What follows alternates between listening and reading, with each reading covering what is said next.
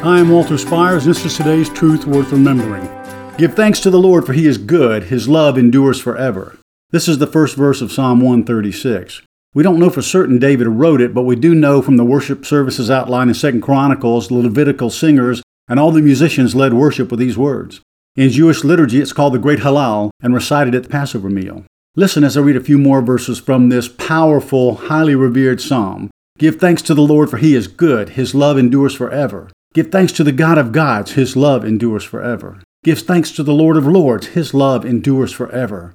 To Him who alone does great wonders. His love endures forever. Who by His understanding made the heavens. His love endures forever. Who spread out the earth upon the waters. His love endures forever. Who made great light. His love endures forever.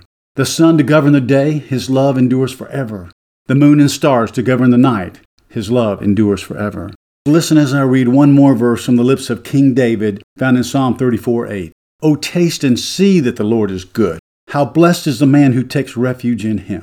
This week, as we consider Thanksgiving and all we have to be thankful for, let's begin by thanking our God for His goodness toward you and me. My dad was a strong man of God and known for one phrase he used on many occasions. Both his former pastor and I shared it at his homegoing service years ago. Because of the difficult childhood he endured, and World War II and the Korean War in which he served during his 21 years in the Navy, Price Spires would always say this: "The Lord has been good to me."